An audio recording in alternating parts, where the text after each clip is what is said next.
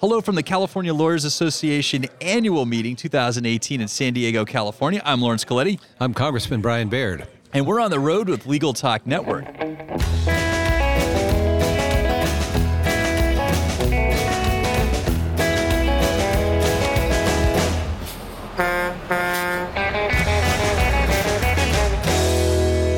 And we're back.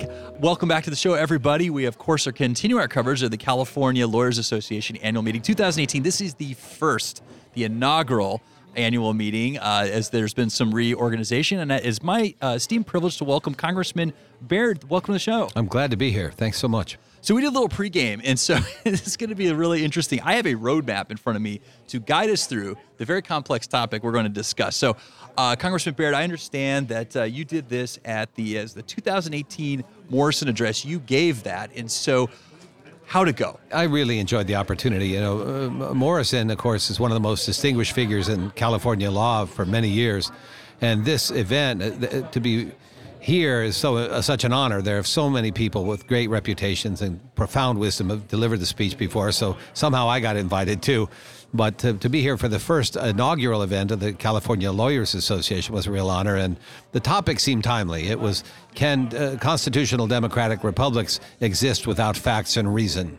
Gotcha. All right, so we're going to unpack that a little bit. I got a roadmap here. So just going to walk the audience through a little bit so they know what to expect, because we're gonna dive deep. We're gonna go left. We're gonna go right. It's gonna be really interesting. So we're gonna start with Arthur Miller. Yeah. We're gonna transition to InfoWars. We're gonna go to epistemology, then cults. Then we're gonna talk about authoritative regimes. Then we'll transition into arbiters of facts and reason. We'll circle around for a quote from George Washington, our first president, which is appropriate at the inaugural annual. And then we'll transition up to a call to action, a CTA for attorneys. That's perfect. Wow. All right. So to begin this journey, let's start with Arthur Miller. Yeah. So right after the Gore v. Bush decision, Arthur Miller gave the lecture for the Jefferson Award for Humanities. He gave it at the Kennedy Center.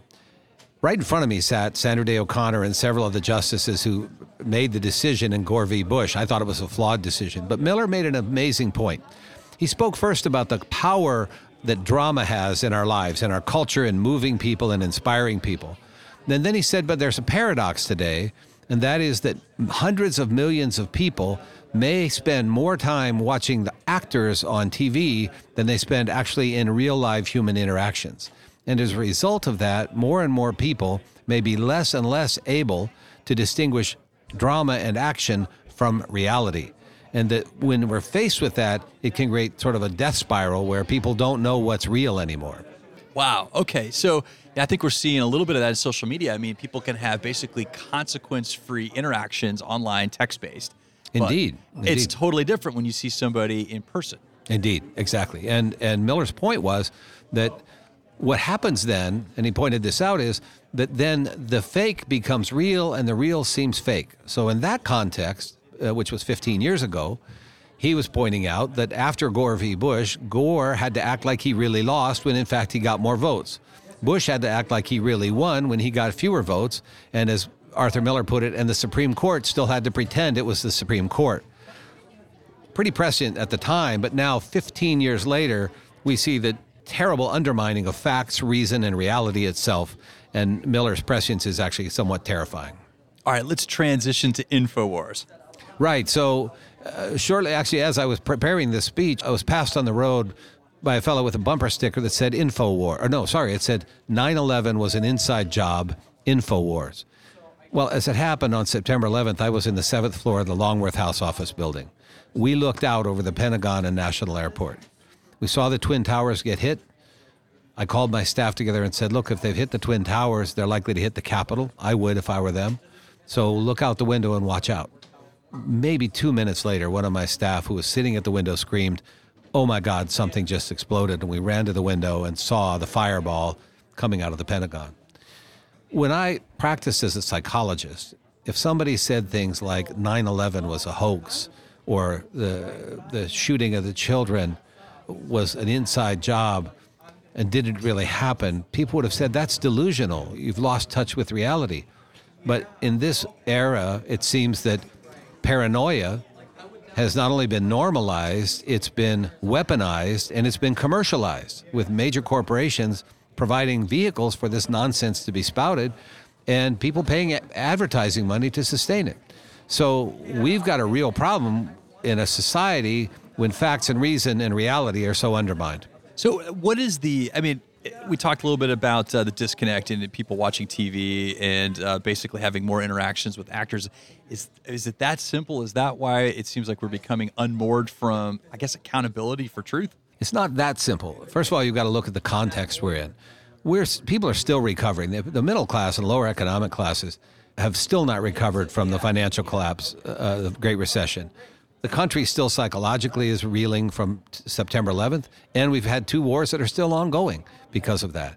And there are issues, resurgent issues around racism, and there's the perennial emerging problem of how do we feel about immigrants, which has plagued us for many years in our society. All that uncertainty, all that change creates for a certain subset of people a sense of getting unmoored, and when they are in that situation, they're more vulnerable to the demagogic appeals of authoritarian personalities. Add to that hundreds of billions of dollars of campaign spending and purposeful driven divisiveness, driven in some cases by our own political parties, but in others actually by the Russians strategically. One might have thought once that was paranoid, but that's actually real. So you've got this combination of a public that's troubled, a political situation that's unstable and sort of moving towards extremes, and a president who's come basically unmoored from reality and truth and reason. So let's talk about decision-making and epistemology. Oh, right. So, I was a clinical neuropsychologist before I was in Congress, and that's where I came to work with brain-injured patients and with paranoid patients, but also came to study how normal people make decisions. There was a psychologist named Dan Kahneman who, with his colleague Amos Tversky, studied the normal errors human beings make in judgment, just average folks. And it turns out that most of us are prone to a whole system of errors that we make, and yet we think we're right. So we tend to believe that we're right even when we're wrong. We tend to misperceive and misinterpret information. Kahneman and Tversky showed that it's not a logical, fact-based process. Economics isn't. Psychology of decision-making is not. So all of us normally make decisions in a different way. Then there are different approaches to decision. That's sort of epistemology, the philosophical study of how knowing happens. One thing I talked about today is, as a scientist myself, my epistemology is different than that of attorneys who may be in an adversarial role. Now, from a political perspective, nobody ever talks about epistemology. In fact, you could imagine the following ad. Congressman Brian Baird is epistemologically incapable of serving in Congress. Well, where I come from, people say, that sounds pretty bad. They wouldn't know how bad it was until the next ad says, he claims he knows that he doesn't know. But if he doesn't know, why should we elect him to Congress to begin with? And the point is, how we know matters, and thinking about that matters. And one of the questions is, if people misinterpret facts, and if we have different epistemologies, who's the arbiter of facts and reason? Who's there to help us understand what's real from what's unreal? Well, right now, there are a whole lot of money and a whole lot of voices trying to tell us that the unreal is real and the real is unreal. We've got to find a way to sort that out. And traditionally, the legal profession had a major role in that. Traditionally, the press had a strong role in that. And traditionally, the Congress did. All of them are under some level of suspicion. When I was growing up, I had a Catholic school education, and the Jesuit priest, one of the big things, and this is a terrific lesson, they taught me how to critically think. Mm-hmm. And so it kind of rewired your brain a little bit while I was in high school, and asked those questions like, why do you know that? And that was one of the questions, like, what is your foundation for that? And that truly served me pretty well, because I think it gives you a roadmap, towards working your way through the fray. And I think today it's hard. I mean, when I was growing up, the internet wasn't as prevalent, so we did a lot of our research in libraries and books, and there was, through publishing, there was a little bit more, I guess you had to bring a little bit more to the table to bring a production. But on the internet, you can just go to WordPress and start a blog and claim you're an expert for X, Y, and Z, and is anybody going to fact check that? That's right. So one of the things that I wanted to ask you, Congressman Baird, just how do we know, this question, how do we know, do you think the American culture is losing or decreasing its ability to critically think? I do. I actually do. And one of the things we learn about how people make decisions. And people will say sometimes that, if people were just better educated and if they just had the facts, we'd solve all the problems. The facts are that statement itself is naive. In fact, my own research and other research has shown that oftentimes people who are really do not know the facts nevertheless have very strong opinions about what the facts are. Secondly, even people who know the facts may disagree dramatically on what the policy solution should be, or whether the facts are right even. So it's not about just education, and it's not about just, in quotes, having the facts. Part of what we learn is that people, for good reason, they're busy, right? They're taking care of the family, they're going to work, they're fixing the car, they're doing whatever else. They don't have time to delve into the facts of policy. And frankly, that's why we have a democratic republic. That's our job as policymakers, is to process those facts. But then the question comes, well, how do people choose who's going to process the facts for them? And in an era where you can choose your own news, as it were, and choose a flattering mirror that then also distorts the external world, and you can vote for people who tell you what you want to hear instead of what reality is, now you've got a problem. And so one of the questions is, how do we get past that? How do we help people get to where we do have objective facts, where truth matters? Now, add to this, and I raised this in the speech today, I talked a little bit about brain-injured patients. I worked with brain-injured patients, and the fundamental problem for a brain-injured patient is that the organ that helps you solve problems is the very organ that is damaged. And there's a kind of a brain injury that to the right parietal lobe that causes what's called left neglect. And that means people just can't be aware of anything on the left side. So they'll dress half their body, they'll shave half their face. If you draw a picture of a clock, they'll go 1, 2, 3, 4, 5, 6. That looks good to me. The rest of the clock is gone. Even if you reach around in front of them, put your arm on the table in front of them and say, what is that? And they'll say, oh, that's my arm. It's your arm, but they'll say it's theirs.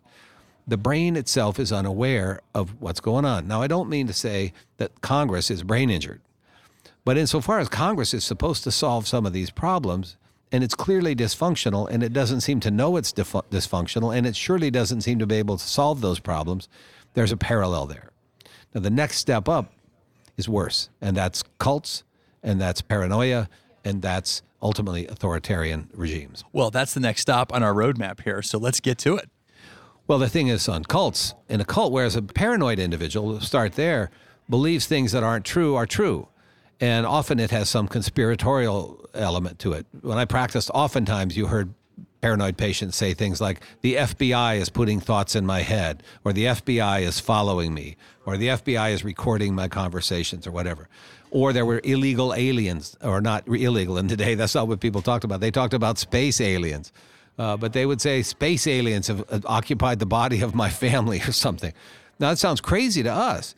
But when you say to someone, has it occurred to you that's not real? Understand that for a delusional person, those delusions make sense of the world. It all fits together in their delusion. Paranoia reinforces itself. And so our best efforts to try to help people not be paranoid can actually sort of turn on themselves. So one of the things I've noticed, and I've talked about this on the air a few times, but one of the things I've noticed since law school was that family members and friends will get into political arguments, and their ability to agree to disagree is dissipating. And so I see my family, sadly, get into fights that turn into long grudges because they disagree on political points and assembly of reason, and I support this candidate versus that one, and here's the reasons why. And it's not enough for them just to acknowledge there's a different opinion out there and just let it go. That's true. There is that. But there's also this element that there was a time when facts and reason helped us resolve that, meaning we would have discussions. And it wasn't just we'll agree to disagree, because some things are facts. We shouldn't disagree about that. What we're losing is the ability to turn to facts and turn to reason to actually make decisions. I had a person come up and tell me recently, boy, I don't like the fact that he said, you members of Congress don't pay into Social Security and Medicare. You retire immediately on full salary. You get government-paid health care for the rest of your life. And I said, well, sir, none of that is accurate. In fact, we do pay into Social Security. We do not retire on full salary immediately. We get a small portion of what our salary is.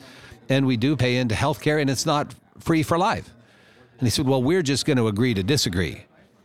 No, you can't, because it's not true. You can't just agree to disagree when something is false. So there's both the unwillingness. What's different is it's not agree to disagree. It's the unwillingness or inability to say, help me understand the facts and reasoning that led to your decision. Then I'll listen to you, and then you listen to me as I do it, and then let's work it out together. That's what's really missing. Interesting. I wish that was taking place a little bit more often these days. I think I'd read something that tribalism is beginning to really infuse itself into our political discourse, and people are just automatically lining up with the political party that I guess they identify the most with, even though, like you said, there's some issues that really are kind of fact-driven and that everybody ought to be on the same page. Right. We tend to, increasingly in politics, we're trying to first tell me what colored jersey you have, and then I'll tell you whether I'll listen to you. Not tell me what facts you have and what your reasoning is, and then we'll reason together. That is, and this goes back to the points earlier. It's shorthand and convenient for people. I don't know the facts myself, but I'll trust somebody who does. And so what happens is, the average person doesn't know. They may sense it, that the climate is changing and why, but they don't know the science behind it, and they think it's too complex. It's really not that complex, but because they think it's complex, and frankly because the polluting industries have spent hundreds of millions of dollars trying to tell them it's false, and last but not least, because it would require behavioral change on all our parts to deal with, what do? Trust the guy who says it's not real. That absolves you of responsibility. It lets you feel special, and it lets those pointy-headed academics look wrong, in spite of the fact that hurricanes are hammering us, in spite of the fact that the oceans are overheating, in spite of the fact that ocean acidification is killing our shellfish, on and on. So people are denying those facts. And the problem is, at some level, that's kind of what happens in cults, and it's what happens in authoritarian regimes. Hannah Arendt said that authoritarianism doesn't just reside whether someone's a fascist or a communist. It has to do with what they do with facts. And if they deny facts and if they deny reason, the field is ripe for authoritarianism. No, I saw that just sort of revealed in this documentary I saw about North Korea. And there was, and I cannot remember what it's called. It was on Netflix. It was absolutely tremendous. But there was a group of physicians that came over from the United States, and they fixed some blindness for people. They came in, simple procedures, just stuff that was not available in North Korea. And when these people took their bandages off, they were standing in front. I think at the time it was Kim Jong-il, and they basically kind of bowed to him and thanked him for doing that, even though it was a totally different country's medical system that brought technology over and know how to fix their eyesight. So getting back into authoritarian regimes when you don't use facts and you have a population that's willing to believe because of lack of information, you get that kind of result. Precisely. And the political scientist, Matthew McWilliams, who did a fascinating study in the last primary, he surveyed 1,800 voters, gave them the usual political questions, but he added in 4 questions that social scientists use to assess authoritarianism. And then he did statistics and saw which questions from the whole batch of questions would predict who would support whom. 2 pieces of data came out as predictive of support for Trump. One was authoritarian tendencies, and the second one was fear of terrorism. Those variables did not predict statistically any of the other Republican candidates, nor did they predict among the Democratic candidates. McWilliams points out that about 20% of our society, and in fact, unfortunately, of many societies, is hardcore authoritarian in their beliefs. They want a strong leader. They want to obey the leader. They want the leader to be right. They don't want dissent, etc.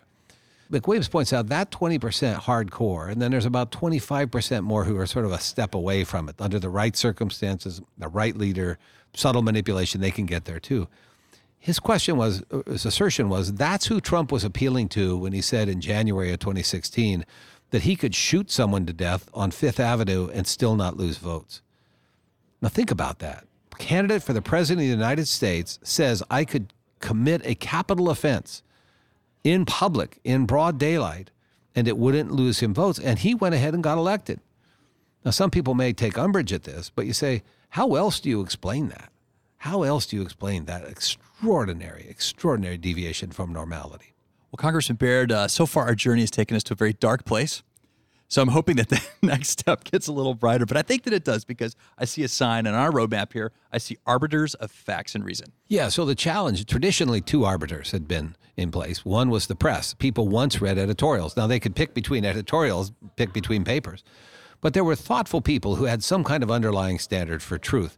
And not that it's all been perfect. You have to understand, Washington, for example, gave a very profound and grave caution in his farewell address about the dangers of factionalism. And it's a profound speech. If people haven't read it, they really should. But he basically said factionalism leads to its own sort of despotism. And that despotism causes people to then appeal to a single authoritarian who then sort of perverts the liberty and the cause of the greater good, puts themselves first and the country last. He also cautioned that factionalism can open the doors for foreign interference in our own government and in our own elections. Pretty prescient, Washington was. And yet, just a couple years later, our Congress and our administration were not at war, but they were certainly at battle, and we burst into terrible factions. And some of the greatest minds in American history were right in the front and center of the factional fight. Jefferson, Madison, Hamilton, really mixing it up in ugly ways. And Burr shot Hamilton to death, for goodness sakes. So we've had factionalism before, but the press has been important, and then Congress has been important. Well, the press has come under deliberate, cynical, and strategic attack for some time. And to my way of thinking, that's an attack on a fundamental pillar of a democratic republic. Simultaneously, Congress, because of partisanship, because of money, and because of, to some degree, cowardice about wanting to get elected, even if you have to sacrifice the greater good for your election, those have lost legitimacy in the minds of the public. So our arbiters are wounded. So let's bring it full circle. So we're at the California Lawyers Association, and you made your presentation, a 2018 Morrison address. Yes. And so obviously there's attorneys in the room. So what's the call to action for attorneys out there? Well, the call to action is this. Of all the various professions, attorneys ought to be skilled at recognizing deviation from facts and errors in reason. And they're respected for that. And attorneys have a right and a responsibility in a democratic republic to stand up for the validity and importance, essential importance of fact and reason. As it happens, Morrison himself, for whom this lecture is named, he died in 1921, which is a long time ago. But when you read his biography, the biography emphasizes how he had an unwavering commitment to truth, how he was willing to listen to others and give them credit for their ideas, how even though he represented and interacted with some of the best and biggest businesses in the state and in the country, he never let their power or their money deviated him from doing what was right. And indeed, one of his biographers wrote that elevated the businesses themselves to a higher level. His steadfast adherence to integrity, to truth, to reason, to fairness raised everybody else's standard up. And my assertion is that the California Lawyers Association and its members have an obligation and a tremendous opportunity as they restructure this wonderful organization in its new first year to really set a marker and say we are going to be that entity and that profession that insists that fact and reason matters, that embodies it in our own personal and professional lives, that insists that our judges do it. If we're elected to public office, we embody that there, and we set that example and lift the populace and the country up in the process. Well, Congressman Baird, we're running short on time, but before we close it, I have one last question for you. So if our listeners want to reach out, follow up on what they heard today, how can they find you? Well, they can find me at brianbairdphd@gmail.com. I'm happy to hear from folks, and I really encourage them to check out some of the resources. Washington's farewell address is phenomenal. It's easily obtained. Arthur Miller's Jefferson Lecture for the Humanities, marvelous speech. Hannah Arendt's work is well known. And then Dan Kahneman's book, Thinking Fast and Slow. These are great resources, and I think they'd really enjoy those. Well, we've reached the end of the road for today's episode. I want to thank our guest, Congressman Brian Baird, for joining us. Thank you. My pleasure. And I also want to thank our listeners for tuning in. And if you like what you heard today, please find us, then rate us in Apple Podcasts. We'll see you next time for another episode of On the Road with Legal Talk Network. If you'd like more information about what you've heard today, please visit LegalTalkNetwork.com. Subscribe via iTunes and RSS. Find us on Twitter and Facebook, or download our free Legal Talk Network app in Google Play and iTunes. The views expressed by the participants of this program are their own and do not represent the views of, nor are they endorsed by, Legal Talk Network, its officers, directors, employees, agents, representatives, shareholders, and subsidiaries. None of the content should be considered legal advice. As always, consult a lawyer.